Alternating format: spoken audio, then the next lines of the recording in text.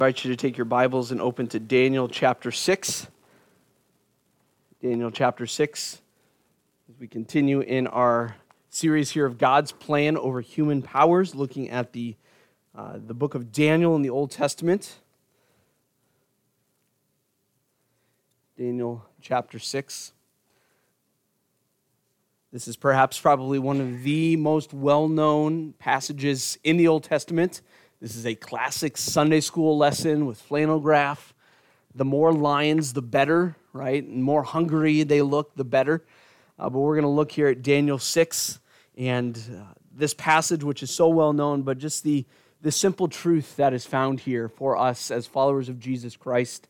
What we learn about God's character, about the world around us, as we seek to live lives of faithfulness for our God, of how it responds and how we then should respond as well. So let's pray, and then we'll look at our passage this morning. Father, thank you again that you are a holy God. You are unlike us. Yet you know us, Lord. You've sent your Son who's taken on human flesh. He knows what it's like to be tired, to be hungry, to weep, Lord, to have joy.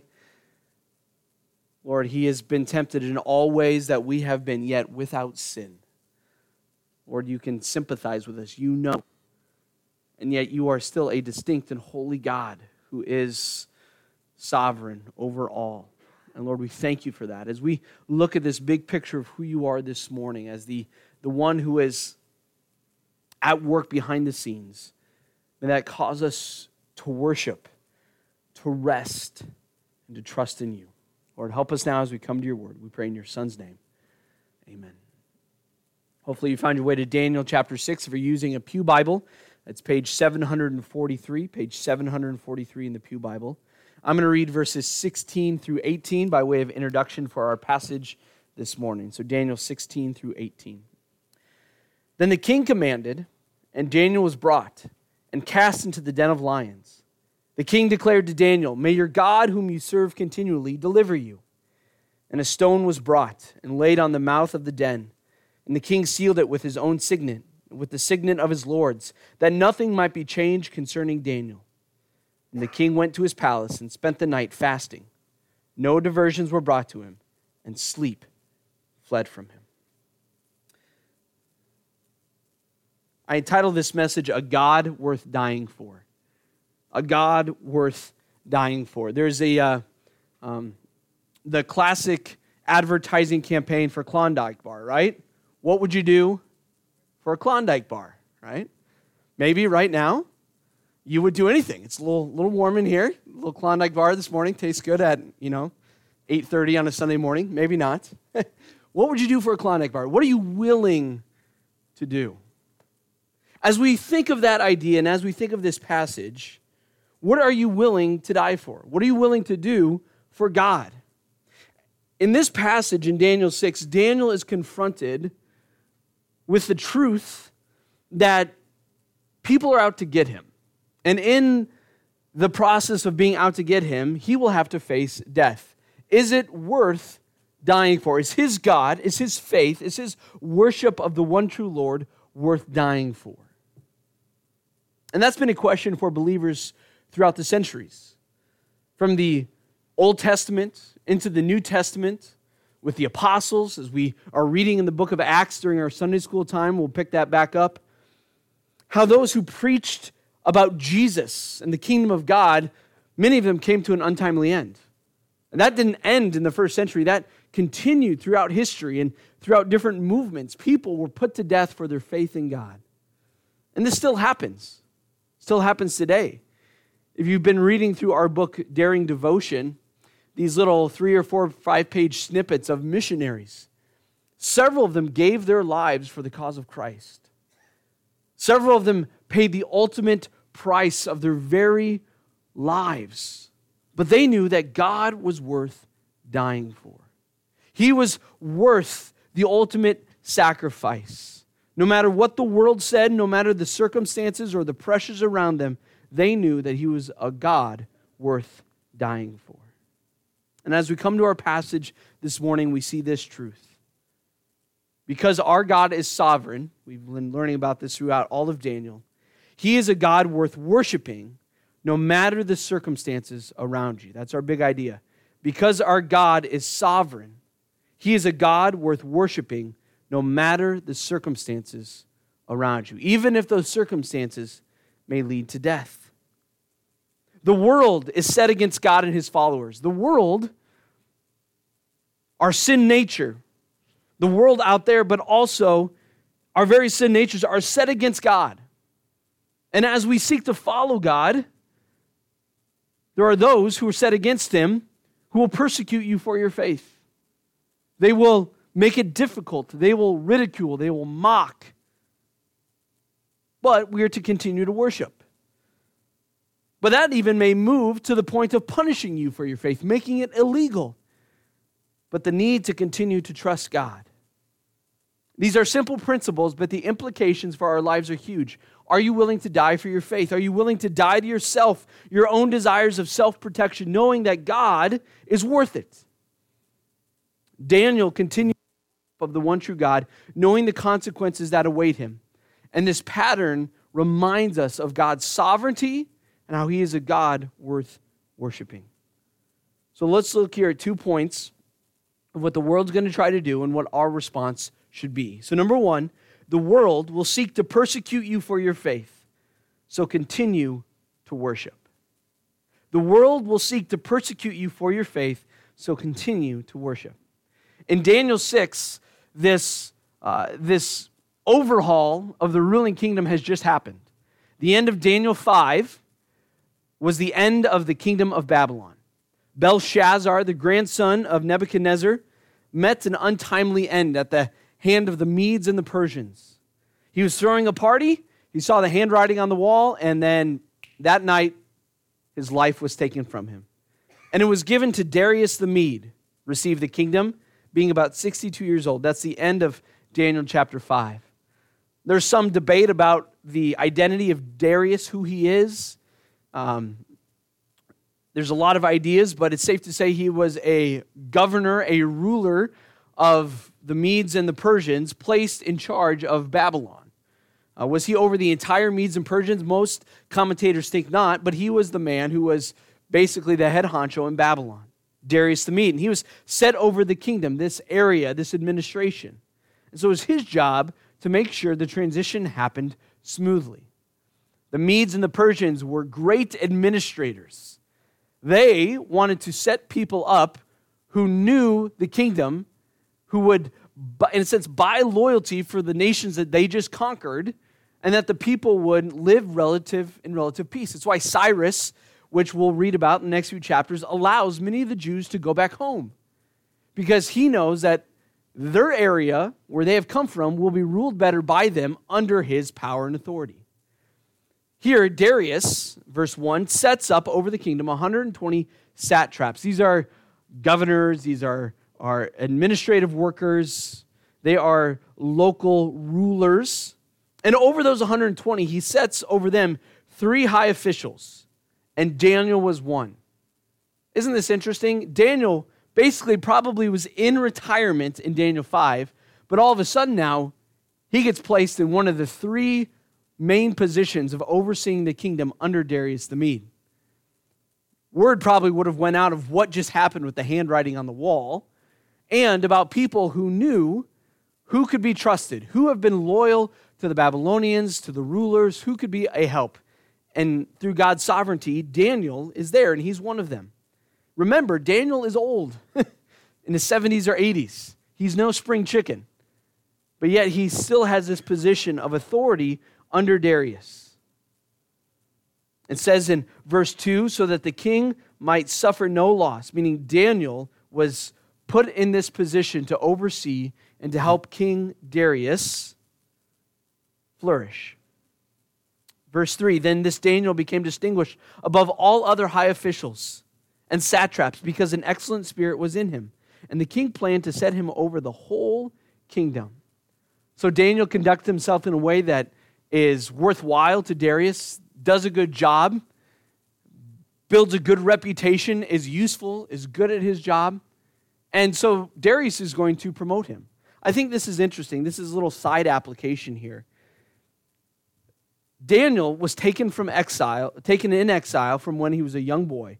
And throughout his time in Babylon, you never read of Daniel seeking to overthrow the king, seeking to undermine the authority of Nebuchadnezzar, even Belshazzar, and here of Darius. You read of Daniel seeking to do his job, his role, to the best of his ability to help the one he's serving flourish. He's seeking the good of the community around him. And there's actually a passage in Jeremiah, I believe, that talks about that when they go into exile, that they are to basically help the area in which they are in exile, the Jews, to flourish. You're in a job with people you may not agree with or somebody you don't get along with the best, but here's an opportunity for you to give glory to God by doing your job well. That's huge. In a world that is, well, I don't like that person, so I'm going to not do a good job. I'm going to do shoddy workmanship.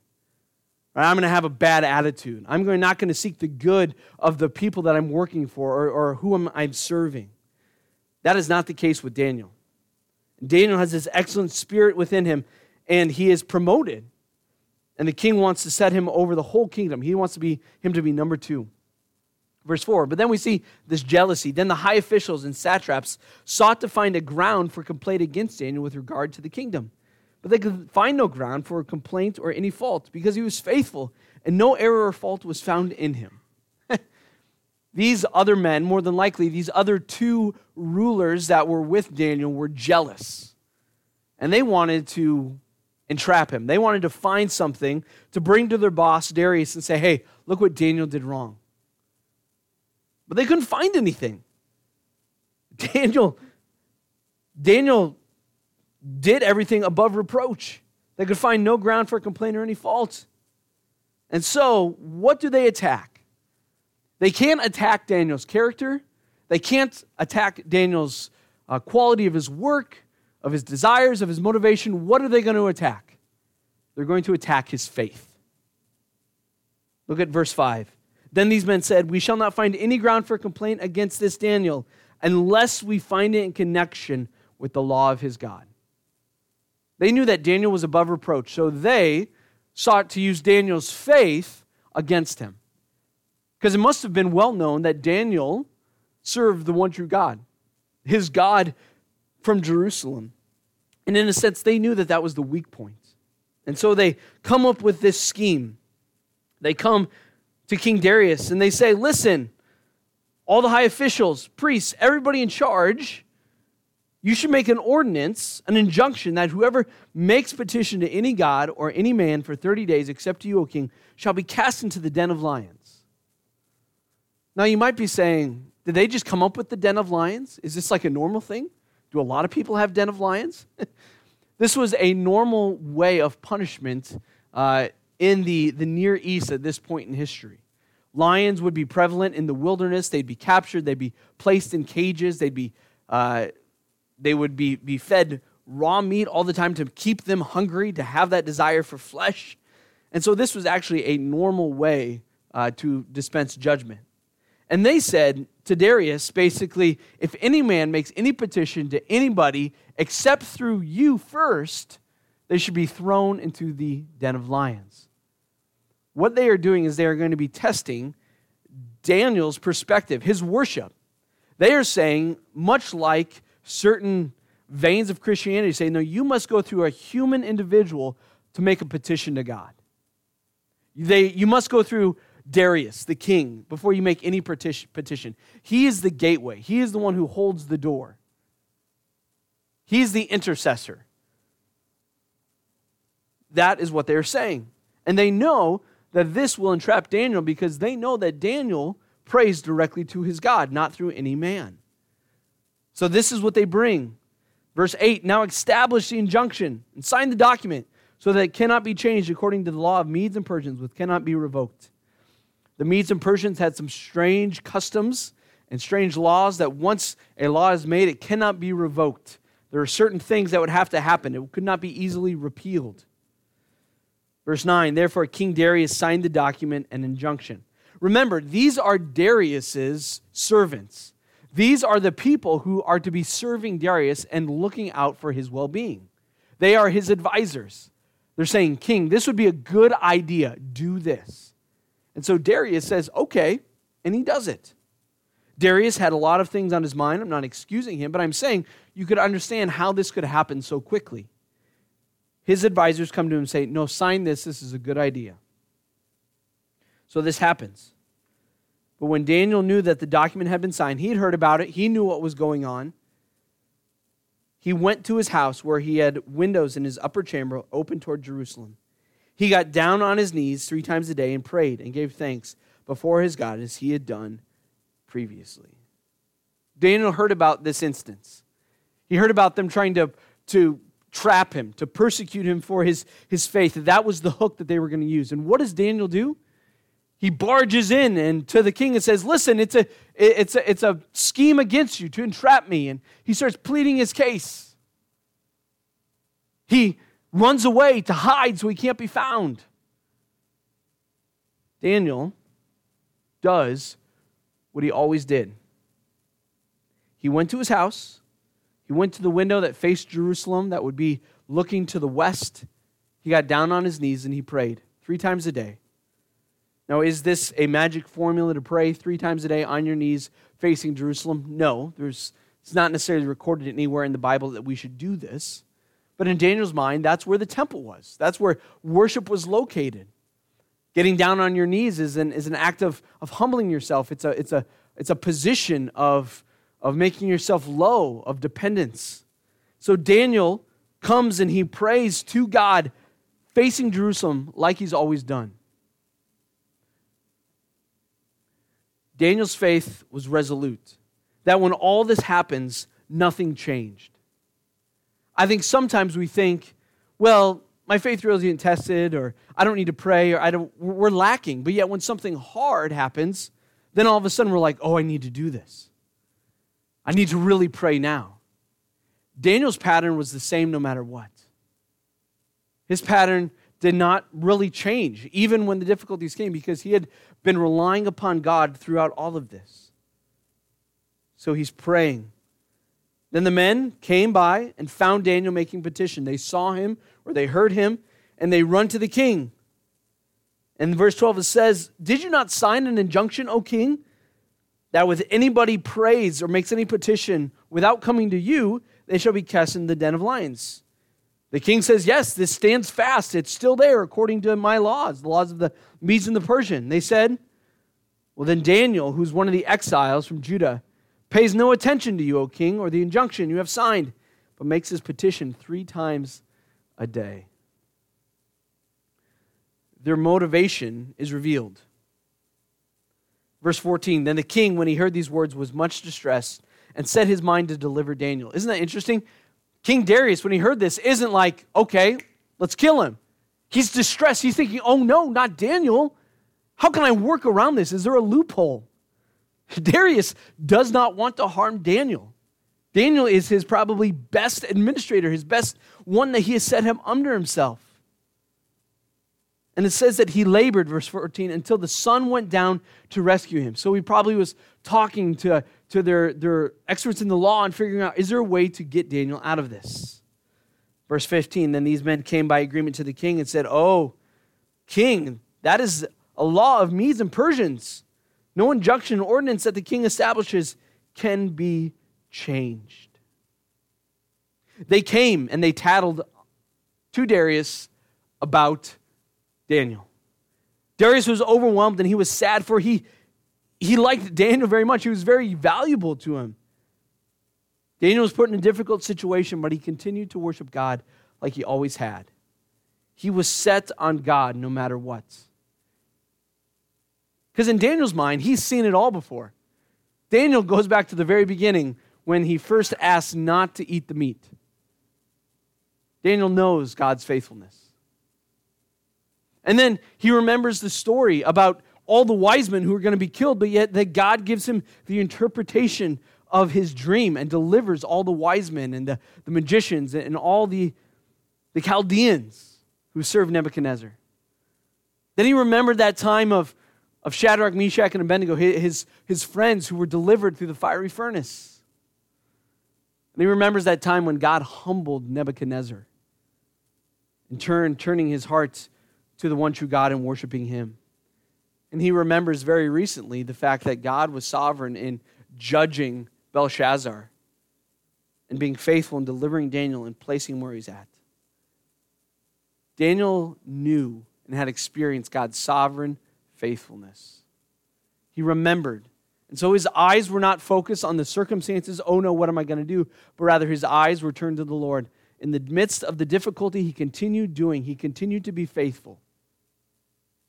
He had his eyes focused on God, and he let everything else around him fall where it may. I love to mow.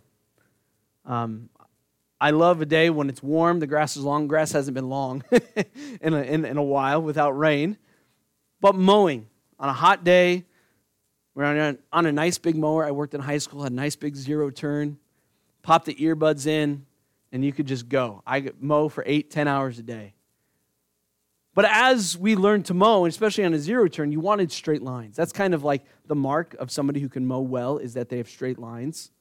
Especially if you mow it enough and you can burn the lines in if you have a roller on the back.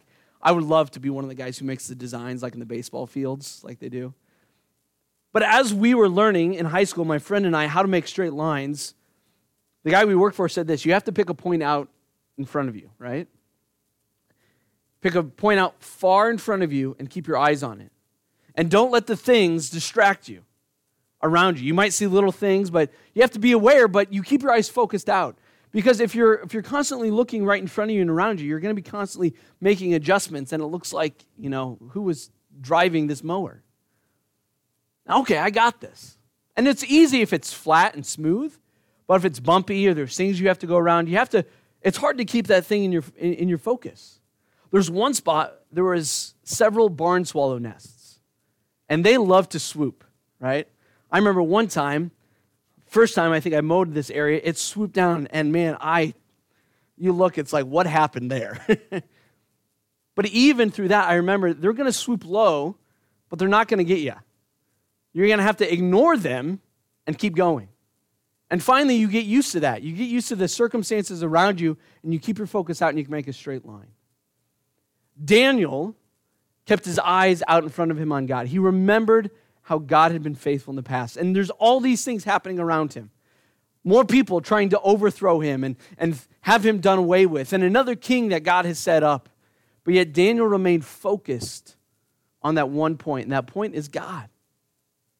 Daniel remained faithful. He continued to worship God as God called him to. Pick a point. Keep your eyes forward. Don't be distracted by other things. That's what Daniel did. As the world seeks to persecute us for our faith, thinking that Christianity and the gospel is backwards, it's an old message. We don't need it. It's outdated. We need to let all those things, though we are aware of them, not distract us from worshiping God. To keep our eyes out front. Do you let external things distract you from worshiping the one true God? There are so many things that can do that today, from the voices in the world, but also things in our lives. Our jobs can distract us. Good things can distract us. Things that we enjoy, but we can put them in the place of God to where that's what we're seeking after rather than God himself. Hard things and difficult things can come along. But when those hard things and difficult things come along, do they distract us or do they cause us? No, we're going to go right back to where we need to keep our focus on God. Things we enjoy, things we receive from God, good gifts, they can even be a distraction. But yet, we need to keep our eyes on God, even in the midst of persecution. We may even say that we need things to be a certain way for us to worship or to make it easier for us. But we must embrace where we are at in life and worship him. When things are going well, keep our eyes on God. When things are going difficult, when things are hard, keep our eyes on God. When you have little kids, keep your eyes on God. When you are an empty nester, keep your eyes on God. When our culture is for God and supportive of biblical truths, keep our eyes on God. When it's not, we are to keep our eyes on him. Worship, praise, pray, live for God. Why? Because Daniel knows his faithfulness and how he has acted, and it's worth it. He is worthy of our worship. Because though Darius has power and though these men are trying to undermine him, Daniel's still there. Daniel's like, yeah, I've seen this before. And I know who's really in charge, my God. Secondly, the world will seek to punish you for your faith. So continue to trust God. This is persecution amped up. This is the point where it becomes illegal, that there is punishment associated with worshiping God. Verse 16, then the king commanded, and Daniel was brought and cast into the den of lions. And here we see the king's anguish. He says, Daniel, may your God whom you serve deliver you. This is almost like a last-ditch plea by Darius. Daniel, if your God is there, may he deliver you. It's somebody who doesn't know Jesus, but yet they know that you do, and they ask you to pray. It's like, maybe your God can do something. That happens often in our world today. He cries out and he says, may your God deliver you. And the den was sealed. So there would have been a seal put on some sort of leather strap or something where his ring would be dipped in wax and sealed that it should not be opened. So Daniel was placed there with the lions. And look at what happened to Darius. The king went to his palace and he spent the night fasting. No diversions were brought to him and sleep fled from him. He was so overwhelmed. Do you ever have a situation in life when you're not hungry? You can't sleep. Nothing could distract you. No reading, no music, no shows, no anything. You're just so overwhelmed with care and concern for this one thing. That's what happened to Darius. Then at the break of day, the early morning, the king arose and went to the den of lions. And he cried out as he was near, O Daniel, servant of the living God, has your God, whom you serve continually, been able to deliver you from the lions? I wonder what Darius was hoping to hear. Obviously, he was hoping to hear Daniel respond, but would there be nothing? Just the roar of lions, maybe anguish of a wounded Daniel seeking to run from the lions in the den? But then Daniel cries out in verse 21, O king, live forever. My God sent his angel and shut the lion's mouth, and they have not harmed me, because I was found blameless before him and also before you. O king, I have done no harm. Then the king was exceedingly glad and commanded that Daniel be taken up out of the den. So Daniel was taken out of the den. No harm was found on him because he had trusted in his God. We see Daniel's complete deliverance here. His faith led to this punishment, but yet God delivered Daniel. This is a mirror image, almost a mirror image of Daniel 3, right? The three men were put in the fiery furnace. God sent an angel, delivered them. They were not harmed at all. Daniel placed in the lion's den. God sends an angel to shut the lions' mouths. Daniel is unharmed in any way. Again, we see how God is sovereign in protecting those who trust him and delivering them as a means of testimony to who he is, who God is. So Daniel is taken up, and the king was exceedingly glad. He was rejoicing. And then he was furious. Verse 24, and the king commanded, then those men who had maliciously accused Daniel were brought and cast into the den of lions. They, their children, and their wives. Some question, is this 120 people? More than likely not. No, these are probably the two other high rulers with Daniel and perhaps a few others. But why their children? Why their wives? Why their families? Well, to demonstrate the power and the ability to dispense judgment that Darius had. And if you get rid of an entire family, who can avenge them? No one can. The judgment is complete and whole by Darius on these wrongdoers. And they were placed in the den. And it says, before they reached the bottom of the den, the lions overpowered them and broke all their bones in pieces. Now you might say, were the lions just full and not hungry for Daniel? That very clearly states no. there was a supernatural intervening by God to shut the mouths of the lion. And here, the lions completely devour, break the bones of all those who are cast into the den. We see how God delivers Daniel through Daniel's trust in him. God was faithful. God is sovereign over the circumstances of Daniel's life and over our lives. And God dispenses judgment on those who seek to attack him. And we see the resulting praise of Darius in verse 25. He wrote to all the peoples, and this is what he says, that in all my royal dominion, people are to tremble and fear before the God of Daniel. For he is the living God, enduring forever. His kingdom shall never be destroyed, and his dominion shall be to the end. He delivers and rescues. He works signs and wonders in heaven and on earth. He who has saved Daniel from the power of the lions. Again, it's very similar to Nebuchadnezzar's confession. But Darius recognizes the power of Daniel's God and basically makes it okay to worship him. So Daniel prospers again during the reign of Darius and the reign of Cyrus the Persian. God delivers Daniel and continues to prosper him as he rules in the Persian kingdom. Daniel's trust in the Lord was unwavering because he knew God is sovereign and will do as he sees fit. He knew that in his worship of God, it may lead to punishment, but it's more important to worship God than to listen to human governments. That's repeated in the book of Acts. The apostles were charged not to preach the gospel. And the apostles say, it's better for us to obey God rather than men. Now, this does not mean we do not listen to the government at all. Romans 13 very clearly states that government is an office ordained by God for the common good.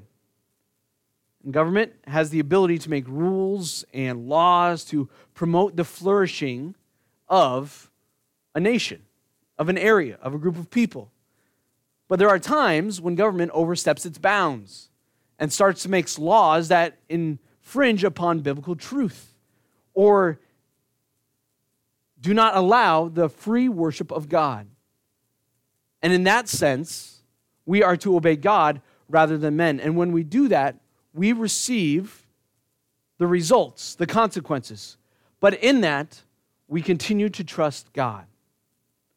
You might look at our nation around us, and there are things that it is doing that is contrary to the truth of God's word. And our whole flow of culture is that way, but yet we should remain faithful to our worship of God and to do it steadfastly and confident, trusting God. There may be consequences for our faith and our worship, but we take those as it comes, knowing that God ultimately will have the last say. And this is not unique to our time. This has happened throughout history. In reading through our missionary biographies, one that's not in there but came to mind was the story of Corrie ten Boom during World War II. As she and her family hid the Jews from the Germans, the law was to give them up. But yet they knew that that was wrong because that would lead to the imprisonment and murder of these individuals. And so they disobeyed the government. But in doing so, it was out of an act of worship to God, knowing that this was the right thing to do. It was the God-honoring thing to do. But they received consequences for their actions. They themselves were sent to prison camps. But yet, they trusted God. Do we fear our circumstances and the repercussions for our faith more than we trust God? Do we mope and complain and blame the next generation? Do we look at the world around us and bemoan it's this fault, or it's this person's doing, and so on and so forth? Or do we continue to trust God and worship Him as He calls us to? If God is sovereign, why do we not trust Him? He who has given us His very Son, how shall He not also give us all things? As we read this morning. Let us trust God like Daniel. Why? Because our God is the same God of Daniel. We know the song, Dare to be a Daniel. Perhaps you're familiar with that. Okay, I get the premise. Be like Daniel. But more than that, trust God. Trust Daniel's God, and that is the God of the Bible. the one who has shown himself faithful over and over again. Daniel 6 is about God's faithfulness to those who continue to look to him and trust him in the midst of difficulties. The one who has shown himself faithful and over again as he sovereignly works out his will among us and among the nations. And as we continue to progress through the book of Daniel and we get into some harder things with some visions and some prophecy and what do all these things mean, it must be tempered and grounded in the truth that our God is sovereign and is seeking to protect his own. And that may not look like being delivered from every difficulty, but it certainly looks like that in the end, God will have his way. And just as God delivered Daniel from the lion's den, so God has delivered us from our greatest enemy, death, from the sin that indwells us through his Son, Jesus Christ. He has given us victory through Jesus Christ against the greatest enemy. And therefore, as we have that hope in Christ, we can face the circumstances around us knowing us that God is faithful. Father, thank you for the reminder and the hope that is found here in Daniel 6. Thank you for Daniel's pattern of faithfulness, but more than that, thank you for your faithfulness. Your faithfulness to Daniel and how you worked in his life. And Lord, in the lives of believers, you call us to be faithful as well. Lord, may we look to you working and being faithful in our lives. Give us boldness.